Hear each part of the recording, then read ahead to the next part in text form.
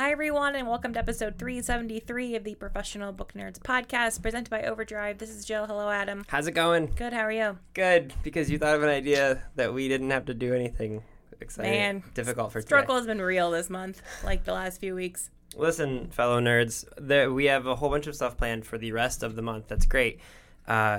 Anytime there's a Monday off, I feel like it throws both of our vibes because we just stare at each other like, hey, it's already Wednesday. Tomorrow's Thursday. Yep.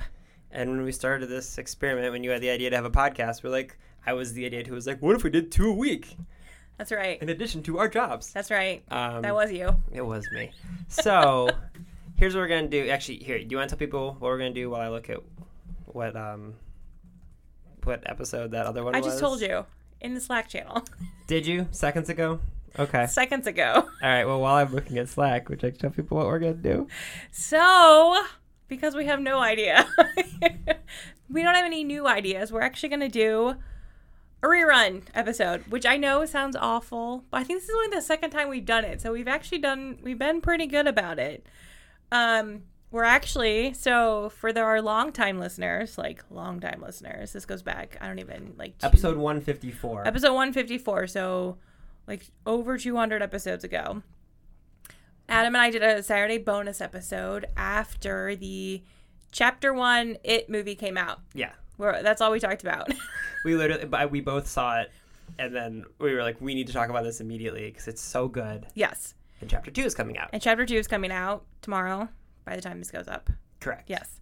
So we're just going to play that episode again for you. Yeah, because this way, we obviously don't have any spoilers for It Chapter 2 because neither of us have seen it. We're not fancy enough to get screen. We're not. I feel like we probably talk about some of the stuff because I've read the book, but I mean, we don't have any idea correct. What's going to be in the movie. So yeah, it's going to be a recap of the first one. So if you want to go see the next movie and you don't want to watch the first one again, we're your perfect way to do that. So just a heads up, you're going to hear the intro from the last one. The reason being, Jill found the greatest introduction music ever. So you will not hear our normal introduction music. Nope. You will hear something that I think is even better. Yep. In fact, I believe we got iTunes or we got some kind of messaging from people that were like, that is messed up. Probably. Yeah. So it was great. As a reminder, Read an eBook Day is September 18th. Celebrate that with us. Go to readanebookday.com. Talked about that the last couple episodes though. So anything else you think people should know about? I don't think so. All right, well, enjoy this Throwback Thursday episode of the Professional Book Nerds podcast. Hiya, Georgie.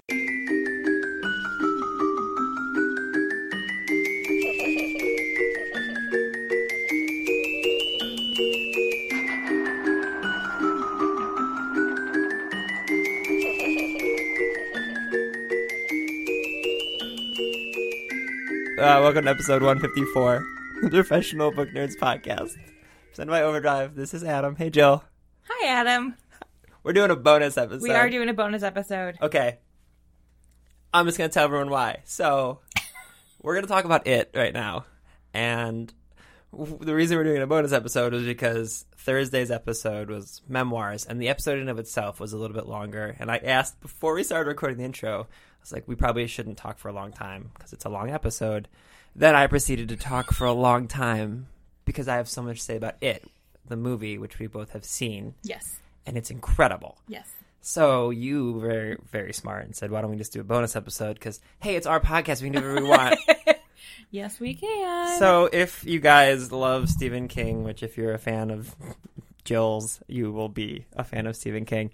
This episode is for you. If you're not a fan of Stephen King or the movie or the book It, then you can just wait till Monday's episode for a new one. But a lot to say. Yeah. It's so good. Yes, it is.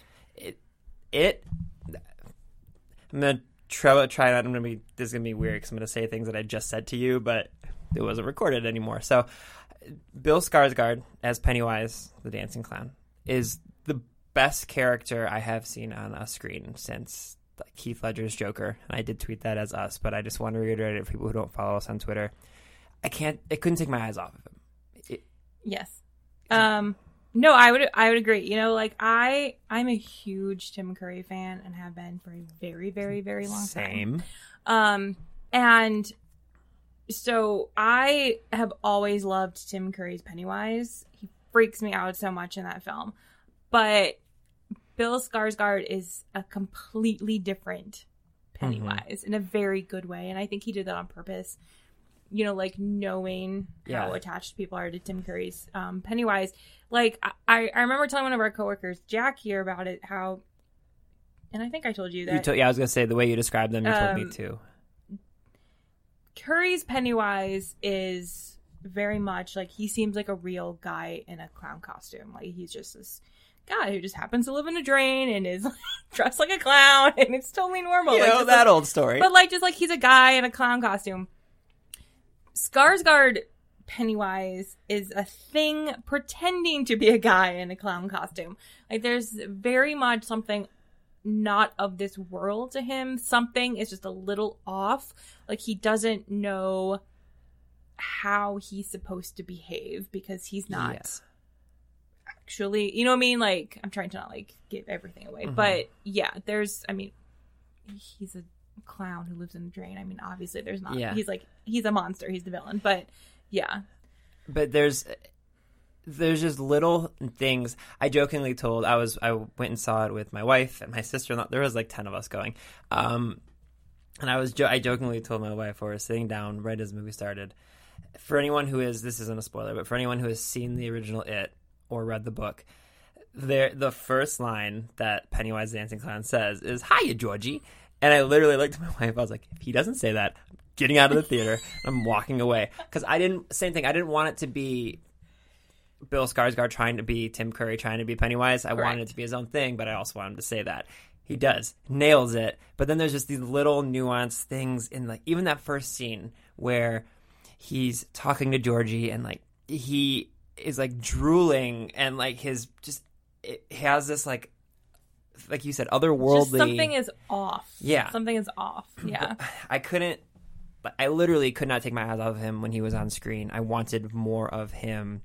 But there's so many other parts of the story, like the losers, the club of young people who, you know, for lack of a better term, kind of save the day. So, you know, the main human beings that the story is about. Not only is the casting perfect of majority relatively unknown young like child actors, but every single one of them is flawless. So good, yeah. And they did an incredible job of, like, there's a lot of little side stories that you need to tell to make the end, you know, where they're confronting Pennywise together, right? To make it matter to you. Like, there's literally, I'm trying to think, in the Losers Club, there's 7 of them? Not to put you on the spot. Bev, Mike, Richie, Bev, Bill, Ben. I think it's 5. Well, 5 boys and Bev, right? Eddie. 6? Maybe 6. I think it's 5 boys and Bev. So, and all of them have different backgrounds that are touched on at least a little bit to give you a reason of, like, they show you what their fears are, and it makes sense with what their fears are when they're confronting Pennywise. And they also show you just, like, a little bit of their background of their life so that you're emotionally attached to 6 different people while they're fighting Pennywise. And it's just, that's hard to do. And, you know, most movie plots have, like, an A plot and a B plot, maybe a C plot. Right. This one, it's brings them all together while also showing you separately why they are what they are. Have you read the book? I have not. Okay. So for those who have read the book and have not seen the film, actually it's going to be very long. It's going to be a lot longer than I planned on it a minute ago. But, so the book goes back and forth between the Losers Club and the Losers Club as adults. Mm-hmm. They sort of, and this is how the old TV miniseries from, like, the 90s or whatever, this is what they did. It went back and forth. For this, they're going to split it up into 2, although, so, like, the Losers Club, just the kids, is the first part, and it's a standalone, like, you know what I mean? Like, it works on its own. I think they designed it that way in case it didn't they were hedging their bets. They're hedging their bets. Which they didn't have to do because it made They did not, all the no, money. But it stands on its own. Yeah, somebody, one of our coworkers, I think Jack told me that, was it you? maybe it was Jack who told me that they didn't add that chapter. Like at the very end, it says chapter 1. They didn't add that until like a week before the movie, once it started to get the hype. They're like, okay, we can actually do this. Mm-hmm. So for this, it's just the Losers Club as the kids. And for those who have read the books, know that there's a somewhat controversial scene in the sewers at the very end that is not in the film. Yes. Which is fine. They have to kind of change it a little bit with regard to Bev's role, which I'm not crazy about. But that particular scene, not in it. Yeah. For those that know what I'm talking about. Yeah. I mean, I haven't read the book, but there's enough out there literature about it, especially recently, because of that particular scene. And Stephen King kind of his comments are like, there's like a clown murdering children, and all anybody can talk about is this one particular scene at the very end of the book. But so that's not in there, and just as an FYI. I should clarify. I haven't read the book, but like, I have done as much research on a book that I haven't read as you can humanly do. Okay. So I know exactly what you're talking about. I know all of the things that are in and not in. Yeah. And, but there's just little tiny references to other things, like the turtle. Oh, I love the turtle stuff. It was so subtle, but if you know to look for the turtle. Yeah, so in the book, there is a turtle plays a very specific and important role, but it's a very like otherworldly type of a story, and there's just these little subtle nods to it, and every single part of this movie to me was perfect. Like, I honestly wouldn't change any of it. My one thing is that the character of Mike, who is the African American, he plays a much bigger role in the book that is not in this movie, which feels like they gave a lot of his stuff to Ben's character, which, I mean, in the context of Ben being the new kid, he doesn't have any friends. He's clearly the kid who would like go to the library and do the research. That's fine. But so they took some of Mike's stuff away, which I don't like, just because he seems kind of, we have to have the African American kid because he's in it, but we're just not really going to do anything with him. His was the one story. That was my one thing I don't like. Well, and so Mike's was the one story that I didn't think they did enough of the background. Like, you find out his tragic backstory near the end, but you don't really.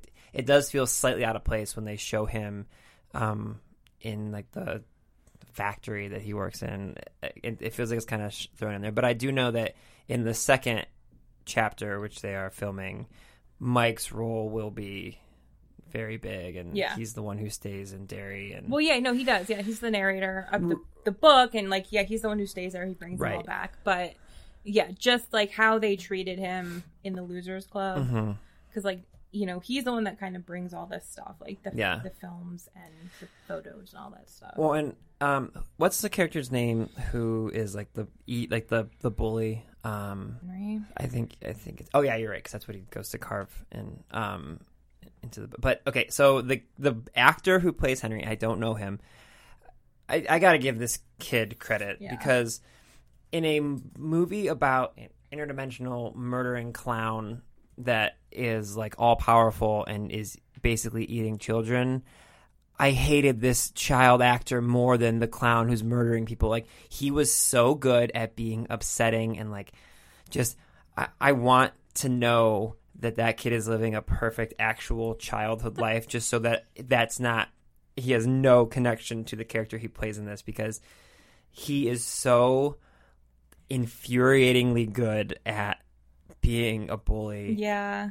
And it's so, the thing I liked about his aspect of this is, like, when you go see a horror movie, like, it's, they focus a lot on like the gore or like the violence, like the jump scares, but like the most upsetting part about this was like how raw and edgy and angry he is, and like, just like when he's like carving his name into someone's stomach with a knife, or like threatening to hit Mike with a rock. Like, he has so much anger in his like face, and just incredible acting job. Yeah, I think that's sort of, the interesting juxtaposition of the story is that they, the focus is sort of on this clown. I mean, he's not really a clown. That's just how he presents himself. But this evil being clown. Pennywise. Yes, thank you. Yep. So the focus is on Pennywise and whatever form he manifests himself. But then they also have to deal with this very real bully who literally kind of wants to kill them. Yeah. You know what I mean? Like, he's not just your normal bully who beats you up and takes your lunch money. Like, no. He will literally do harm to you. Yeah. And yeah, when you sort of see his own family life, like, you feel bad for him, but you're like, no, you feel bad for him for like 90 seconds. For like 90 seconds. And then and then but it's weird to say, like, normally I have a love-hate relationship with scary movies. Like, I love watching them, but like I feel like I'm always holding my breath, waiting for, like, when you turn the corner in a room, that the thing is gonna be there. It's like very much like the best movie that has ever done this is Alien, where you never know where it's gonna come from, and when it does, it scares the crap out of you. I had that feeling with this, but it wasn't for Pennywise. It was for Henry. It was like, oh God, they're going to drive downtown and they're going to see the bully. Like, again, forget the interdimensional murdering clown. He was so just, I want to see that actor play a happy role, just so, like, in my mind, I can know, like, okay, well, he's not going to be typecast as the world's most angry, violent child. Well, I think it's because, we know that Pennywise is not real. The kids know that Pennywise is not real. And that's sort of how they can kind of stop him to a degree. Henry is real. Yeah. Like, Henry Bowers is a legitimate, real threat to them that they have to worry about every single day of their lives. They can't just tell him you're not real and make him go away. Yeah. They can't do that with him. So, in the first miniseries, and this is a nitpick of all nitpicks, a little, but I'm curious on your thoughts in the first one, and then also in the book, I'm curious, like, one thing that they didn't touch on too heavily here is why the parents and, like, the adults don't super acknowledge what's going on. There's not a lot of interaction. Like, there's little things, like one mother being a hypochondriac and trying to keep her son in the house. I wish they had developed his story a little bit more too. Yeah, but so what were your thoughts? And in the book, I assume with it being 1,000 pages, they go into more advanced, like, why the adults of Derry don't address it.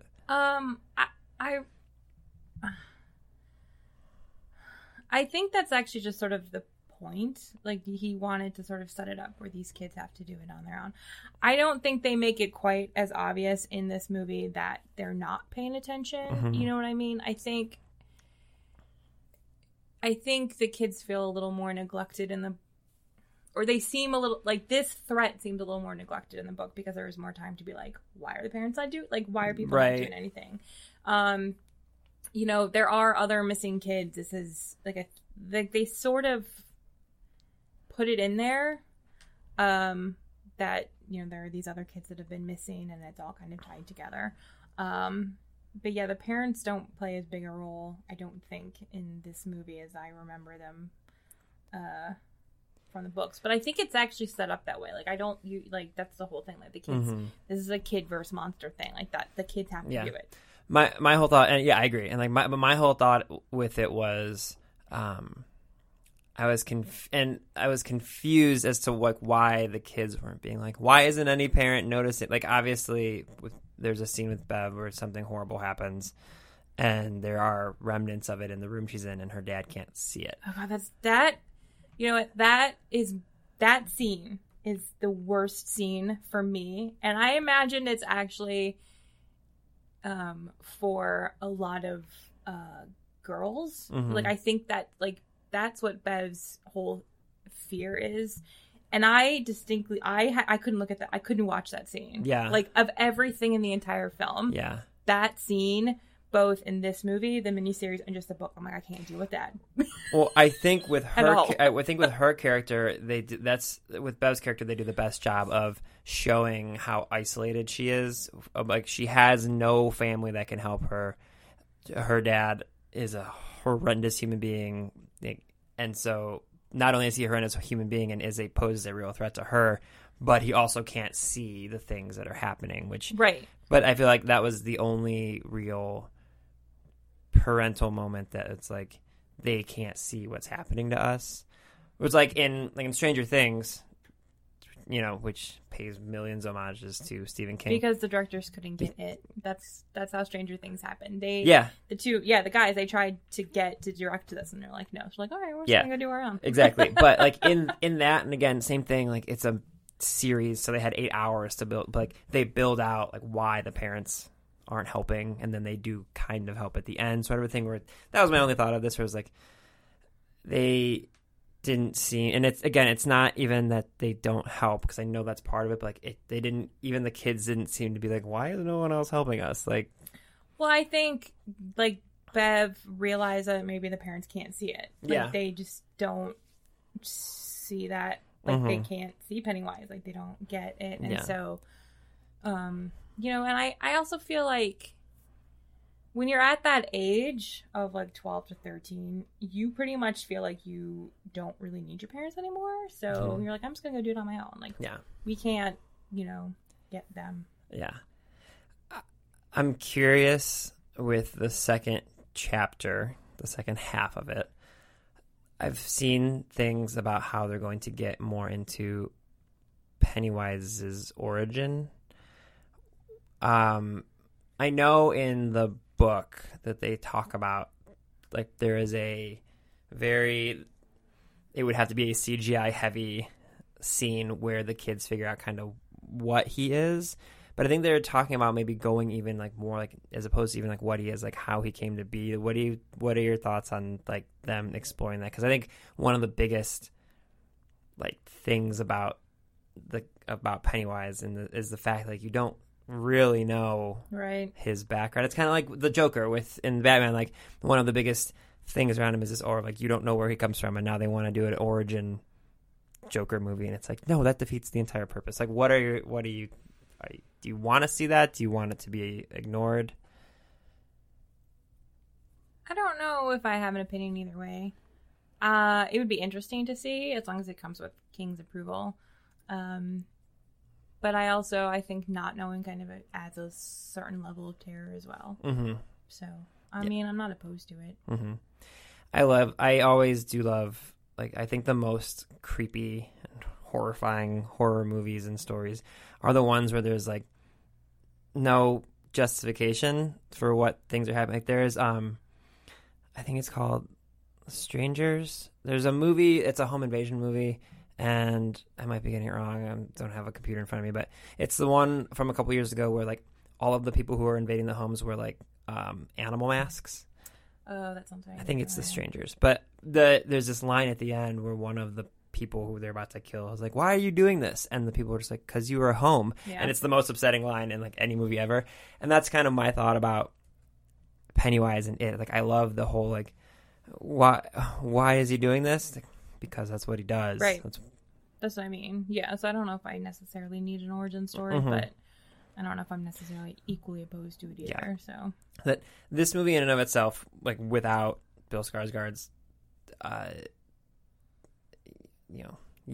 being Penny, like, without his acting job, it still would have been an incredible movie. But, like, he literally is I'd be curious to see how many minutes of screen time he actually has, because I don't think it's a lot. It's not a lot, but every time he's on the screen, like, a scene would end with him, and I'd be like, man, I can't wait for the next scene with him. If you see the movie, which if you've gotten this far on the podcast, I imagine that you are going to see the movie or have seen it. If you don't know who Bill Skarsgård is, I suggest you watch Hemlock Grove, which is a kind of a vampire or a werewolf werewolf show that he is in, and he's fantastic in that. It's kind of where they found him, but it's his portrayal of Pennywise to take on such a famous role and just make it your own and absolutely crush it. Agreed. Blew me away. Yeah. I mean, even like it kind of feels like a coming of age summer nostalgia film. Yeah.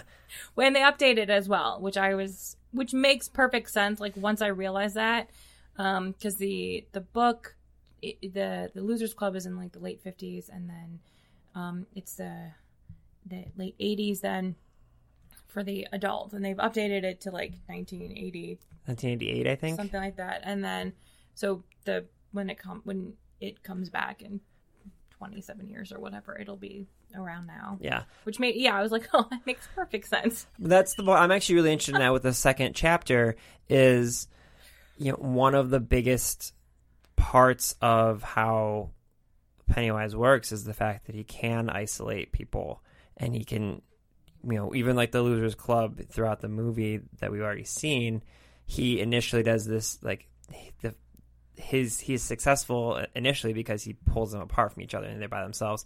So I'm curious with how it will be. I hope it's in good hands. They have my trust, but I hope they don't I want them to address social media and things like that, but I do not want it to be like, oh, did you see this viral video of this clown in the sewer? I don't know. Because it's any movie you do, like any modern age horror movie, you have to address like the fact that, oh, well, there's a cabin in the woods. Why wouldn't they just call somebody? Oh, because they have no Wi-Fi, they have no service. Like there's always like one or two lines at the beginning of all the movies that are new age, or it's like, oh, here's the reason that I can't just tweet, I'm being attacked, please someone help me. It's funny. I was actually just watching Stephen King is everywhere right now. Yeah, everywhere. And I was watching the trailer for Gerald's Game, which is going to be a Netflix movie, and they start to address that a little bit in one of the scenes because it was not set in the time of cell phones. And so the trailer at least kind of updates it to include that element, which I thought was interesting. Yeah, that's why I'll be really curious to see, because they didn't need to worry about that for the original miniseries, because it came out, like 1990 and this stuff didn't exist, and also that, 1950s clearly didn't matter. So, it's so rare for us to have something that we were like, we need to have a bonus episode about it, but this is, we'll probably do a few more of these in the coming months if things deserve it, but I can't think of anything else coming out that super deserves. Yeah, I don't remember. I don't know. We'll have to see. Okay. Anything else that you want to talk about with it that You guys should read the book. Mm-hmm. Did you see the tweet that Stephen King sent out? No. Stephen King tweeted, he's like, for all of you wondering what happens in the second chapter, if you can't wait to see the next part of the movie, you could read the book. Just saying. I was like, oh, Stephen King. Stephen King. Yeah. Yeah, it's interesting. I mean, for those who don't know, the splitting it up as they've done is just an interesting choice. I mean, I approve of the choice. I love that they split it up versus going back and forth, but you're gonna get hit right in the beginning with what happens to these characters when they get older, and you're like, oh. Yeah, seeing what has become of them. But man, it's so good. I saw it almost a week ago at this point. I can't stop thinking about it. I want to go back and see it. I know. Just take a half day and go see it again. Yes, let's do it. It'll be an outing for everybody. All right. Well, if you guys made it this far and you want to, we had a few people when we did the Game of Thrones kind of wrap up that we did after our monthly episode. We got some good feedback. People said they enjoyed that and would love to hear us talk about other stuff like that. So if you enjoyed this, let us know. Shoot us a message. And if you did like this and you want to send us a tweet at ProBookNerds or an email at professionalbooknerds@overdrive.com. If there's other literary things out in the world that you would like, I would wonder what Adam and Jill's takes are. Let us know what you would love to hear us talk about, in addition to obviously the book recommendations and the interviews. Because, like I said, it's our podcast. We added a third episode this week just so that Jill and I could not only talk about it for a half hour during the workday, but justify it by recording it. So let us know. Pretty much. Anything else? Nope. All right. Well, I hope you guys have a wonderful day and that you're all floating down here and all those things. And bye, Georgie.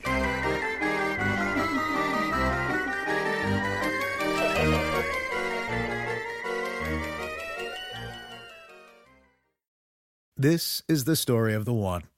As a maintenance engineer, he hears things differently. To the untrained ear, everything on his shop floor might sound fine, but he can hear gears grinding or a belt slipping. So he steps in to fix the problem at hand before it gets out of hand. And he knows Grainger's got the right product he needs to get the job done, which is music to his ears.